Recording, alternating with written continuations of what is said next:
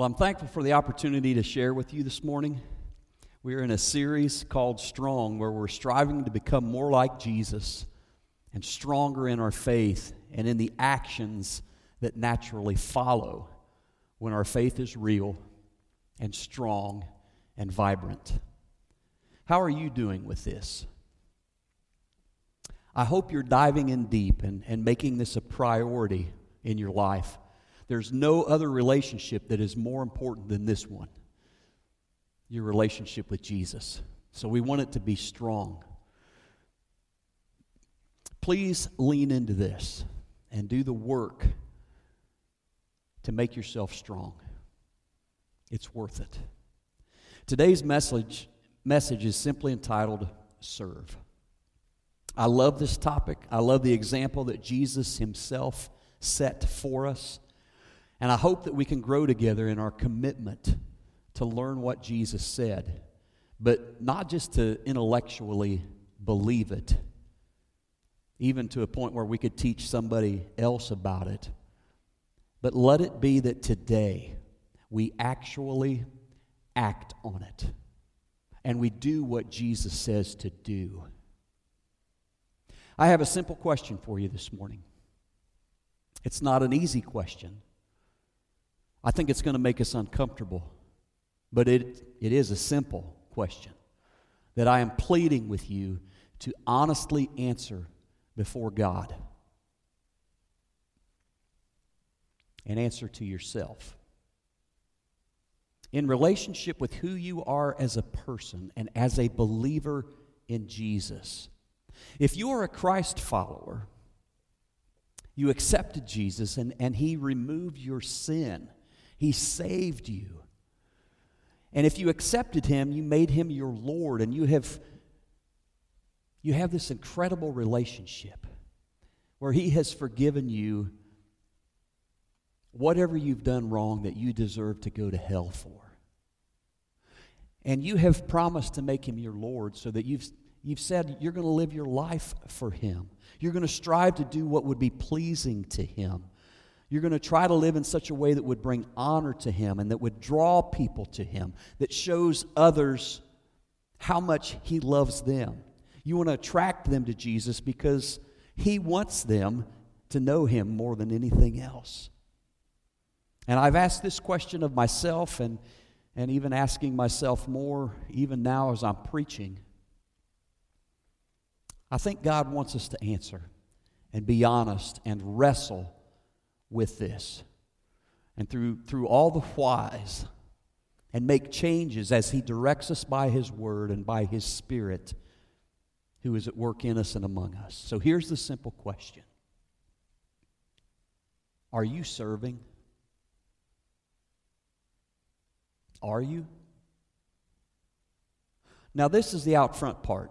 I'll come back and be kinder in a minute, but I want you to sit with this. Are you serving? Are you serving at Plum Creek? Is Plum Creek what you would call your church home? If you and I sat down together this afternoon and I was to ask, can you tell me about where you're serving right now? I mean, what does that look like for you? Where are you involved? What would your answer be? Do you feel okay about your answer? Do you feel justified in reasons that would defend your answer? And please, no, I am not presupposing anything about you or your walk with Jesus. We are all on this journey trying to follow Him. And I hope that even as I share this, that you know I love you. I care about your walk with Jesus. I want to grow in mine, and I hope you want to grow in yours.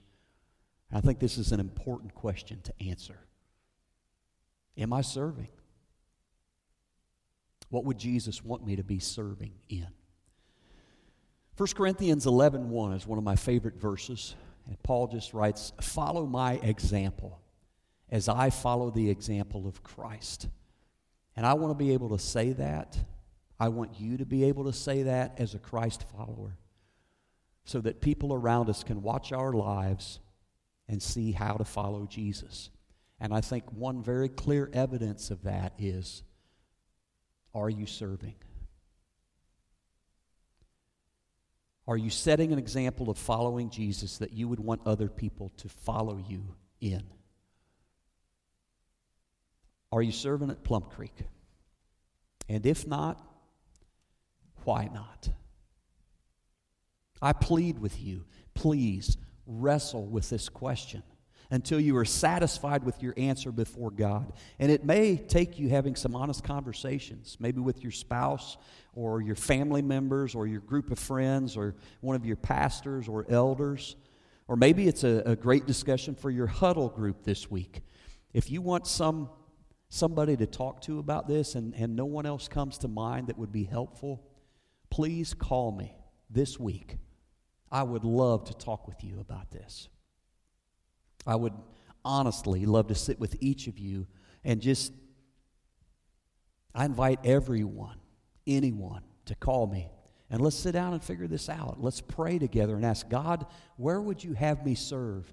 And I will do my best to help you find a place where you're serving in the kingdom and you feel like this is what God made me to do. I want to be involved. I want to be serving. And I think you'll be fulfilled. I think your relationship with Jesus will grow and you'll feel like I'm doing what I'm supposed to be doing. And I'd love to help you find that if you haven't already.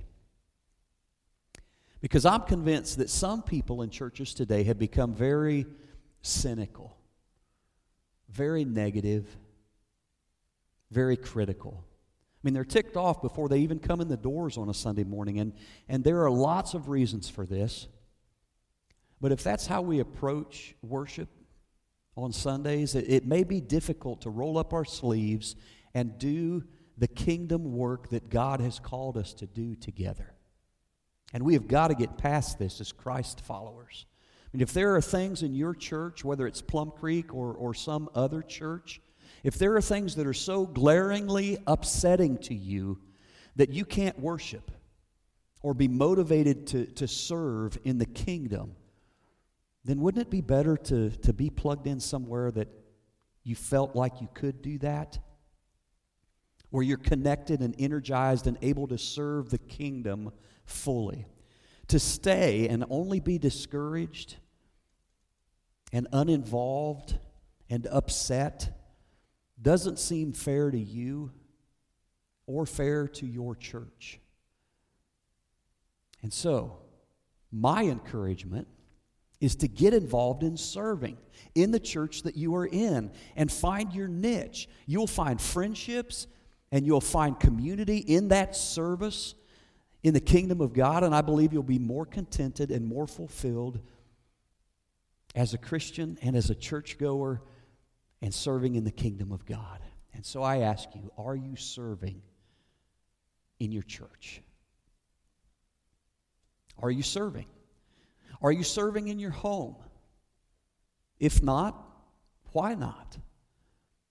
How are you currently, regularly serving your family members or your spouse or your parents or your siblings or your children? Are you being kind and helpful, and are you pointing them closer to Jesus? Are you serving in your workplace? Not just doing your job, but serving others above and beyond just the job. Are you pointing people toward Jesus by your acts of service? Are you serving anyone in your neighborhood or on your list of acquaintances just because you saw a need and you knew you could help meet it? Maybe it would encourage them, and perhaps they might open up to the message that God loves them because you served them. And we have this message from our loving God who desperately wants a relationship with them. And maybe they would be drawn toward Him because you serve them. Are you pointing them closer to Jesus?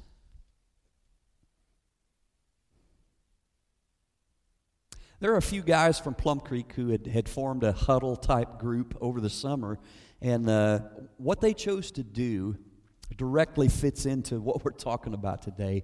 And so I asked if we could share their story. Let's just take a look at that now. Well, my name is Scott. I've been a a believer for pretty much all my life. Waxing and waning through my teen years and my 20s. But after I got married, we decided we'd start going to church, because that's where you're supposed to bring your child up, right? And, was baptized and went through it and was going to church, and I thought I was a Christian until I started doing some of the service work that I was doing and meeting with people, and that's when I really started to realize that's when I felt like I was truly a Christian, when I was serving God with some of the stuff that He laid out for me. A small group of us that were meeting on Sunday mornings kind of broke off and started meeting at my house on Wednesday nights, I believe it was. And there was 4 of us that were meeting there, and some were able to make it, some weren't, and we just kind of did the best we could with it. But we met and we got to know each other a little bit, and we were kind of looking forward to other things that were to come. We didn't know what that was at the time. Part of the effort of the church was to get out into the community and walk around the community, get to know people and things like that.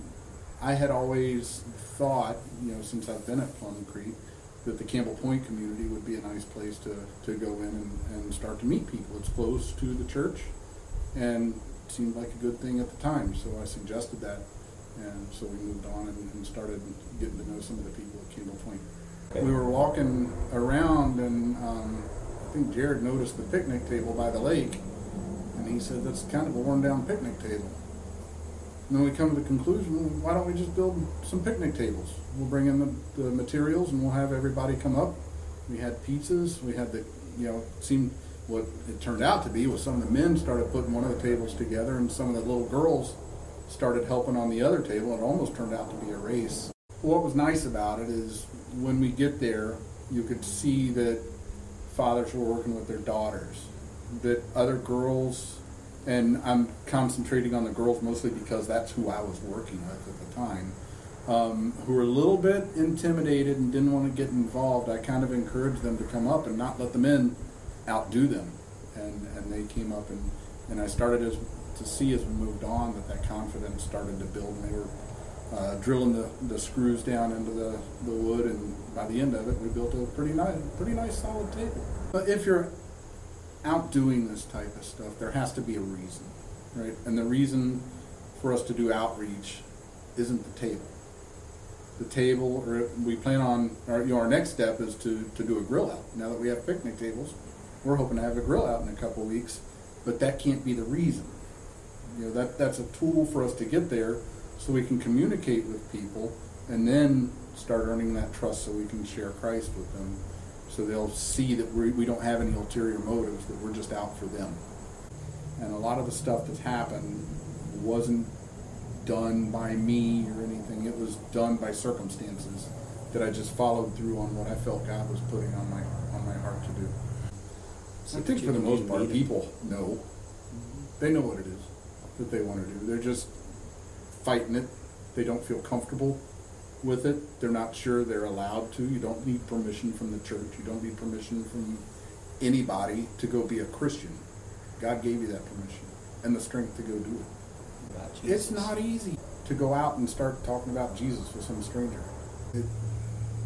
But once you start doing it, it becomes easier and easier. And then you start to hear people's reasons for not wanting to believe. That you start to hear their histories of why they don't believe or whatever that is. And you look at them from a human level rather than a project level.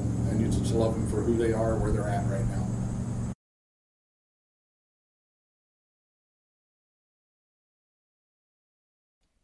It's really cool. Well, in the book of John, chapter 13, is the story of Jesus with his disciples in the upper room for the Passover supper. There was a custom that occurred at dinner parties in New Testament days. Most people walked around in their sandals during that time on dusty streets. And if you're going to a dinner party, the host of the dinner party would arrange to have an hourly worker, a servant-type person, actually kneel down and help the guests take their sandals off and then pour water over the person's feet. They would put the guests' feet in this basin, and then they would dry the guests' feet, And the idea was that they would be able to feel more comfortable because they're not going to have a 3-hour dinner with dirty feet. And complicating this is that in ancient times, people reclined at tables, so your feet were going to be in someone else's face. So this is a custom that was widely done, foot washing. And the book of John tells us that Jesus is going to have a dinner party with his disciples. They're going to celebrate Passover together. And everything has been arranged, but they walk into the room and there's no foot washer guy.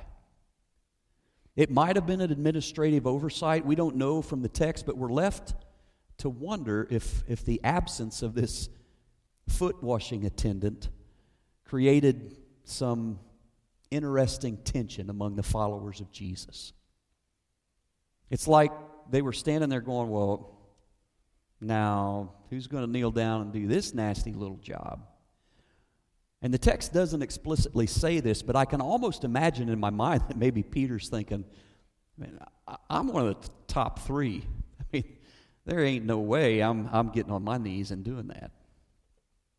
And maybe another one of them's kind of saying, well, I was one of the earlier chosen ones, so I'm not doing it. And maybe they're all kind of thinking something like that. Maybe they sort of cross their arms and they're just kind of standing around like, maybe the foot washer guy's late. But it appears nobody volunteered to do it.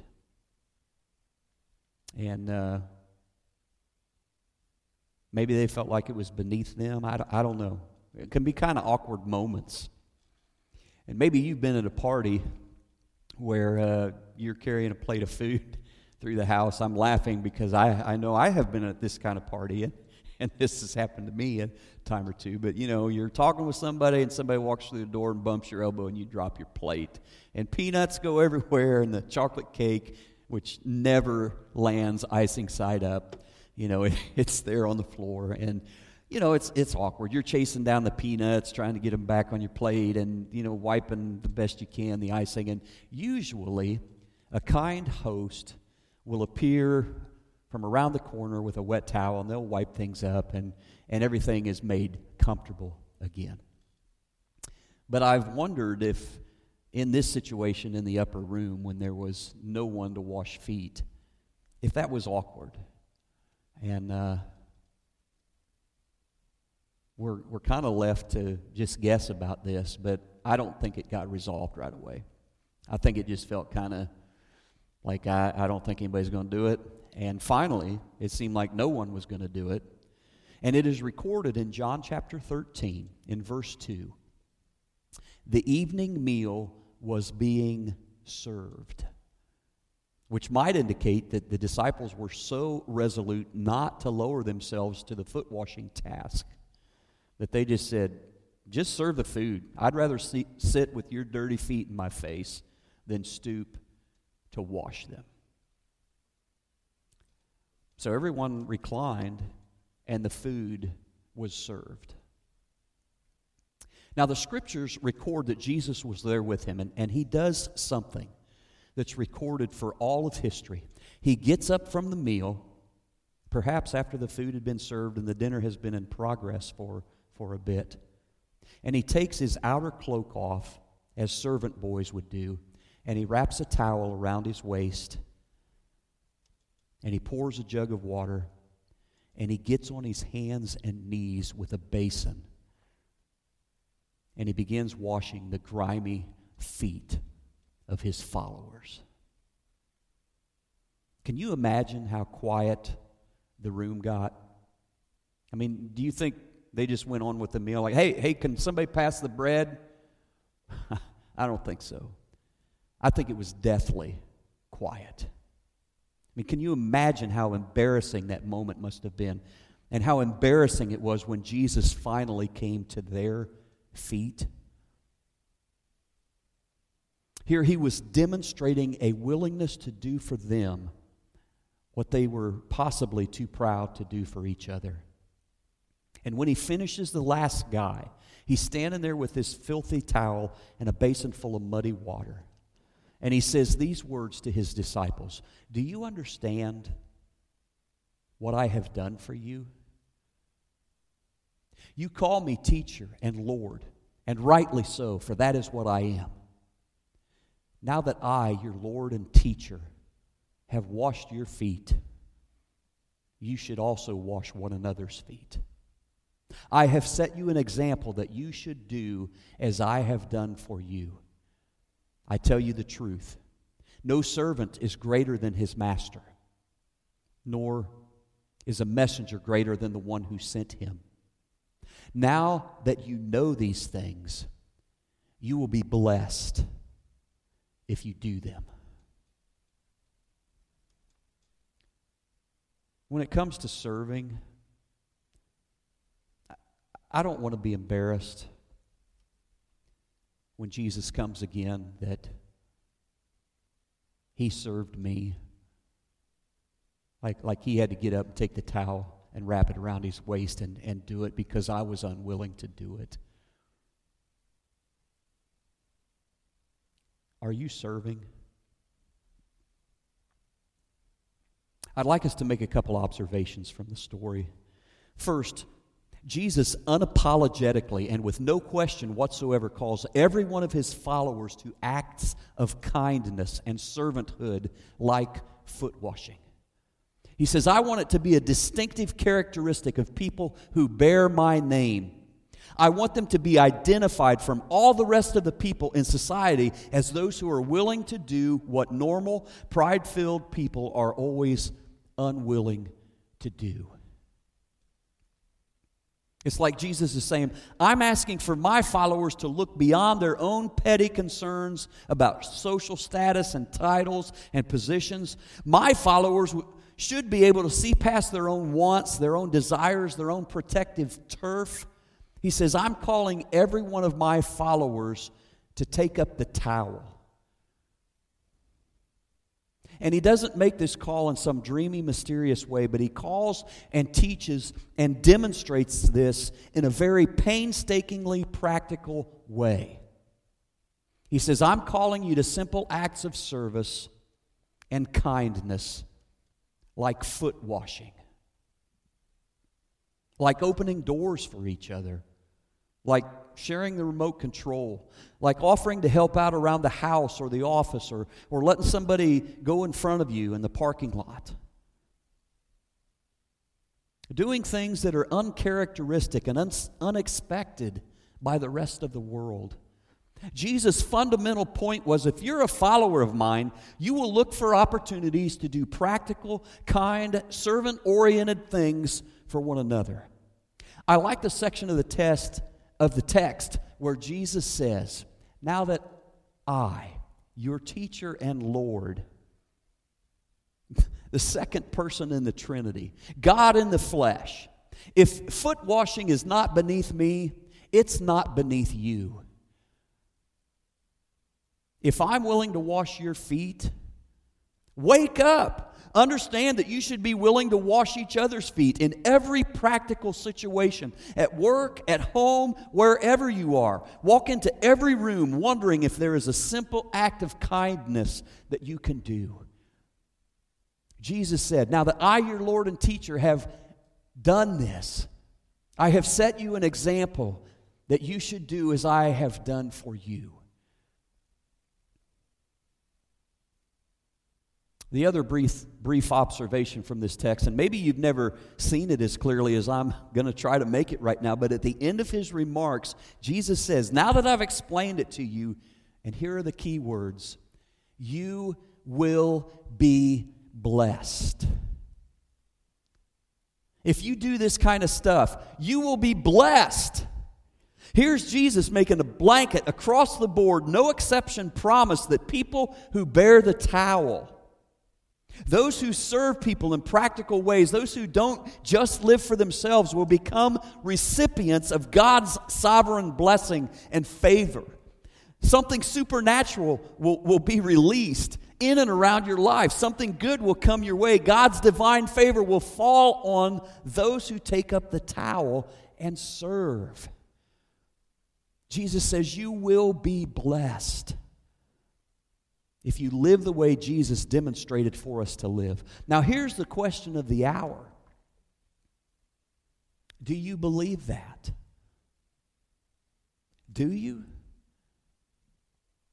Do you believe it enough that you would reorder the value system of your life around the promise of Jesus Christ, that if you were to take up the towel, you would be blessed?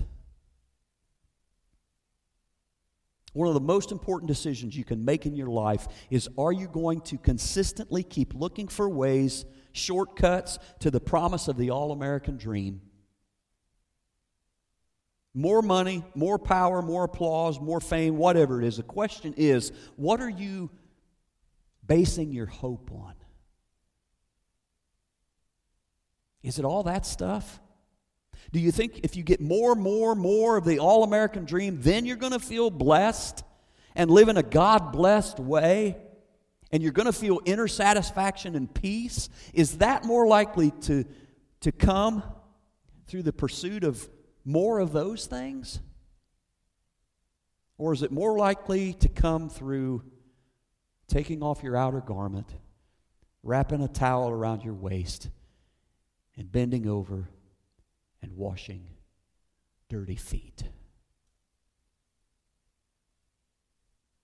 In the context of our modern day situations, this is fundamentally one of the most important questions that you will ever ask or resolve in your spirit.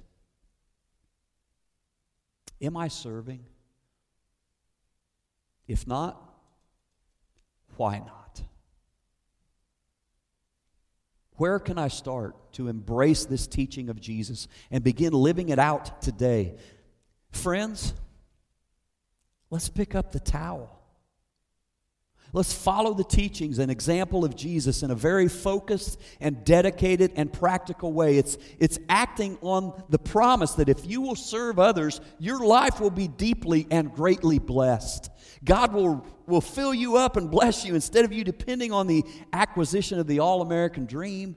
No, God wants to bless you because you're serving and you're fulfilled and you're doing exactly what you were made to do. And there will be this smile on your face as you see, I'm making a difference. I'm doing what God called me to do. I'm serving others, and I love it. There is no comparison to any other joy than if you're serving in the kingdom of God and doing what He created you to do. And so I'm pleading with you. Let's take this seriously. Let's serve. Let's take up the towel. I want to ask you to think about your life, where you are, where you want to be, where God may be calling you to. And I think about my own life, what I might have been, and it scares me. And I'm not anywhere near perfect. I have a lot of flaws, but I thank God that I want to choose and pursue the towel kind of life. I'm thankful for the strong examples of faithful followers of Jesus who have modeled for me what it means to serve people. Not for money or recognition or fame or applause, but out of a desire to be like Jesus and live for Jesus. That's my goal. I want to be more like those people that I look up to who serve. I want to be more like Jesus. He took a towel and wrapped it around His waist and washed His disciples' feet the night before He died. It was important, and He wanted us to get that. And of all the things I might have pursued, riches or status or trying to fulfill my life by pursuing whatever the all-American dream is, I might have ended up some under-challenged, over-resourced, bored guy with shattered relationships and emptiness all around me. And if you live your life for Jesus, you take up the towel and you serve those around you for Jesus' sake. There comes this fulfillment. There's this sense that maybe we're not chasing the wind like Solomon at the end of his life. I mean, he had more buildings that he built, more gardens that he created. He had more women than any of us could imagine. He had it all in terms of what we consider the all-American dream. And at the end of it all, he looked at it and he said, meaningless. Meaningless. all is meaningless. It was a chasing after the wind. Now you have a choice to make. And I'm not going to let you off the hook, because it's fundamentally one of the most serious choices with the highest, greatest implications of what's going to happen in your future as any other choice you are ever going to make. Friends, it really is either the towel kind of life, or you're betting your fulfillment on money, fame, applause, whatever. You're pursuing these other things. You've got one life, and it's up to you. How are you going to use it? How are you using it? Are you serving? Where? What's it look like? If you're not happy with your own answer to that question, I am pleading with you. Ask God what He would have you do. Pray, God, please direct me. How can I serve you better? How can I take up the towel and be involved in this service and in this fulfillment? I want to be yours. And I challenge every single one of you to take up the towel. Try it. You go down that road a little ways and you see if you don't feel blessed. Because you're doing something that matters. You're serving one another. You're serving people who don't even know Jesus yet. And you're loving it. It's between you and God what you're going to do. So here's a couple challenges that I'm going to give you. And again, you deal with it. I'm not going to lean on you or twist your arm. This is a very private conversation between you and God. And after I give these challenges, you just respond how He leads. I want to challenge you to pray about this with all your heart. Really pray about it. And plead with God to show you. You've got to do something on your own when you're quiet before God. And just ask Him, God, open my eyes to what you would have me to do. Read God's Word. Read some of the stories of Jesus and how He served others and how He loved others. Ask God to show you. What would He have you do with this? Secondly, have at least one conversation with someone about this in the next 7 days. At least one conversation about serving and what this means in your life. Don't wimp out on this. Be honest and open and vulnerable and say it out loud to someone that you're praying about this and that you want to be serving. You know Jesus calls you to serve and you want to get involved serving. This may help get the ball rolling. Not just being a little bit convicted, but then just kind of going back to not really thinking about it anymore and certainly not doing anything. I'm pleading with you. Talk about it with someone. Have a conversation with somebody about it, and then actually start doing it. Now. Don't put it off. Have a conversation and then start doing it. And challenge number 3 is before the sun sets today, I want you to do a simple act of kindness for someone. Just something you normally wouldn't have done, and you'll begin to feel this blessing. Serve one another. Be a servant. I challenge you. The rest is up to you. In Matthew 20, beginning in verse 25, it says, Jesus called them together, and He said, you know that the rulers of the Gentiles lord it over them, and their high officials exercise authority over them. Not so with you. Instead, whoever wants to become great among you must be their servant. And whoever wants to be first must be your slave. Just as the Son of Man did not come to be served, but to serve, and to give His life as a ransom for many. That's our Lord. And I'll close one more time with these words from John 13. After Jesus had washed His disciples' feet and put on His clothes and returned to His place, He said, do you understand what I have done for you? You call me teacher and Lord, and rightly so, for that is what I am. Now that I, your Lord and teacher, have washed your feet, you should also wash one another's feet. I have set you an example that you should do as I have done for you. Very truly, I tell you, no servant is greater than his master, nor is a messenger greater than the one who sent him. Now that you know these things, you will be blessed if you do them. He wants to bless you. Let's pray. God, we're so grateful for the teachings and the examples of Jesus who lived his life in such a way that the multitudes marveled at how he lived and what he did. He showed us what it was to love and to serve. It's a life of simplicity, his focus, his kindness, his truthfulness.